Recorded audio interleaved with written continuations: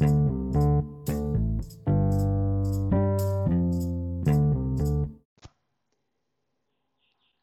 and welcome to week 3 in Equity and Trust at the Charles State University, talking about undue influence and unconscionable conduct today.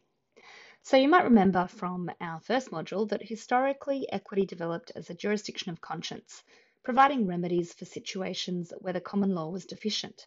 So, for example, where one party exploited their position of power over a weaker party to enter into a contract, the law nonetheless recognised, in the absence of deceit, a valid and enforceable contract, no matter how it was procured. Whereas equity, according to the maxim equity will not suffer a wrong to be without a remedy, would evaluate the transaction and the circumstances surrounding it to determine whether it would be unfair to enforce the bargain. While at common law, fraud requires an actual intention to obtain a benefit or advantage by deception or dishonesty, equity acknowledges that fraud may be committed without any dishonest intent. So, in the case of innocent misrepresentations, where a person exploits a position of power or breaches an equitable obligation, and even where they are motivated by good intentions. The principles of equitable fraud operate in conjunction with other equitable doctrines such as undue influence, unconscionable conduct, and estoppel, which aim to prevent a party from profiting from their own fraud. The two doctrines we're looking at today, undue influence and unconscionable or unconscientious transactions, populate the modern landscape of equity in Australia. Their influence has been so fundamental in equity that they are now reflected in statute, with the Australian Consumer Law, which provides protections for consumers against unconscionable conduct falling under the Competition and Consumer Act 2010, which refers in section 20 to picking up the meaning of unconscionability in equity. Quote, a person must not, in trade or commerce, engage in conduct that is unconscionable within the meaning of the unwritten law from time to time, unquote.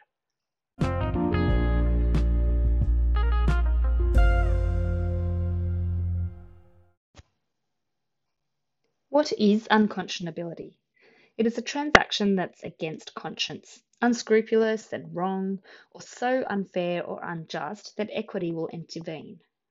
In equity, the terms unconscionable and unconscientious are used interchangeably to represent a transaction where one party takes advantage of another party who is at a special disadvantage, whether that be by reason of poor health, age, ignorance or education or literacy, experience or commercial acumen, financial need and poverty, or emotional dependence. The categories are not closed and indeed may change with societal expectations. For example, in 1956, Justice Fulliger and Blomley and Ryan recognised sex as a possible disadvantage in respect of one party to another, but it's unlikely that a modern court would regard the sex or gender of the plaintiff today as a disadvantage or disability. To establish a claim of unconscionable conduct, a plaintiff must prove that they were at a special disadvantage in comparison to the other party, and that the other party knew of or should have known of the disadvantage or disability, and unconscientiously took advantage of that disability. So the level of knowledge of a weaker party's disability may be actual or constructive, as in the case of the bank manager in Commonwealth Bank of Australia and Amadio High Court case in 1983, who should have known of the disadvantage faced by their customers' parents, who gave a guarantor in favour of their son's businesses and spoke and understood very little English, were aged and depended upon their son. A defendant can rebut a finding of unconscionable conduct by showing in most cases that the plaintiff received adequate, independent legal advice to enable them to understand the nature and effect of the transaction, or by showing that the transaction was in fact fair, just and reasonable, and that adequate consideration was given.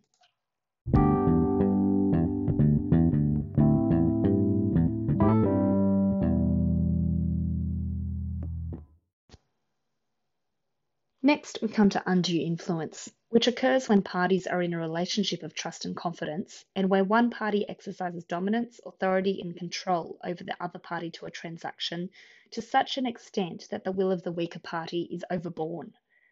Historically, undue influence provided some relief from the inadequacy of the common law principle of duress, under which a contract could only be avoided if a party was induced by physical threat, whereas the doctrine of undue influence recognised that The role of a dominant party can extend far beyond physicality, and the dominance or exploitation may take on different forms. So there are two categories of undue influence. First of all, presumed undue influence, where equity presumes one party has an influence over the other, so that the onus is on the dominant party to justify the dealing. And secondly, actual undue influence, where the influence must be proved on the facts. Examples of relationships where undue influence is presumed include, from one to another, trustee to beneficiary, doctor to patient, solicitor to client, parent to child, guardian to ward, and religious or spiritual advisor to follower. Because of the hierarchical nature of these relationships, the presumption does not go both ways. So, for example, it's presumed that a solicitor is in a position of influence over a client, but not vice versa. While presumed undue influence is often used to set aside transactions between parties to these relationships, it may also be used to protect the weaker party from transactions which confer a benefit on third parties, where the third party was aware of or should have been aware of the influence by the dominant person in the relationship, such as in the case of Garcia and National Bank of Australia, a 1998 High Court case. Actual undue influence may arise where the parties are in a relationship involving actual influence or dominance by one over the other. Justice Dixon, in the High Court 1936 case of Johnson and Buttress, said the doctrine, quote, applies whenever one party occupied or assumed towards another a position naturally involving an ascendancy or influence over the other, or a dependence or trust on his or her part, unquote. In such a case, a plaintiff must prove that the dominant party had the capacity to influence a weaker party, that the influence was exercised so that the will of the weaker party was overborne, the exercise of influence was undue, that the influence brought about the transaction and conferred a benefit on the dominant party. In the more recent case of Thorne and Kennedy, 2017, the High Court of Australia considered a claim of unconscionability and undue influence arising in the course of an engagement involving prenuptial and postnuptial agreements between a wealthy man, aged in his late 60s, Mr. Kennedy, and a younger Eastern European woman, Ms. Thorne, who met online and she later relocated to Australia to marry.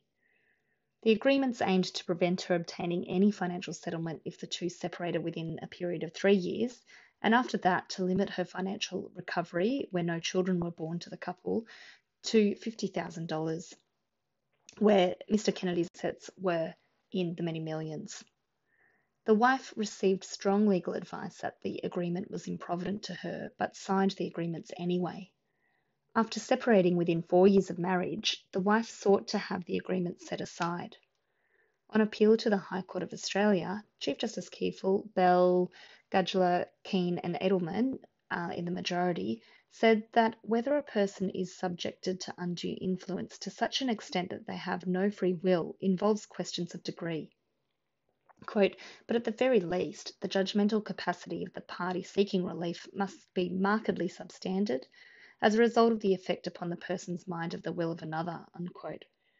Direct evidence on the circumstances surrounding the entering into the agreements will be relevant here. The High Court specifically rejected the argument that the fiancé-fiancée relationship ought to be recognised as a relationship of presumed undue influence, although it had been recognised in earlier cases. In regards to unconscionable conduct, the High Court held that Mr. Kennedy unconscientiously took advantage of Ms. Thorne's special disadvantage, which negatively affected her judgment as to her best interests to the extent that her choices about entering the agreements on Mr. Kennedy's terms were subordinated to the will of Mr. Kennedy, due in part to her reliance on Mr. Kennedy for all things.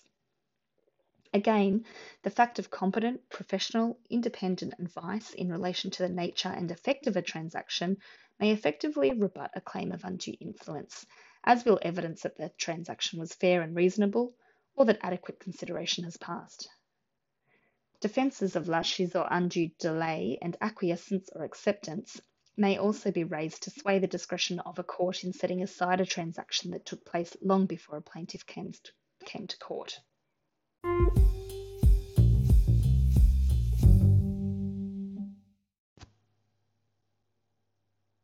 You will note that there are some obvious overlaps between the two doctrines.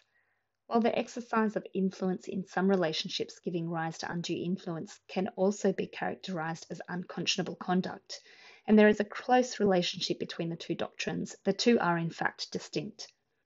An unconscionable bargain may result from an independent and voluntary act of the weaker party, but still arise from the disadvantaged position which the other party has taken advantage of. However, in the case of undue influence, the will of the weaker party is overborne by the influence of the dominant party.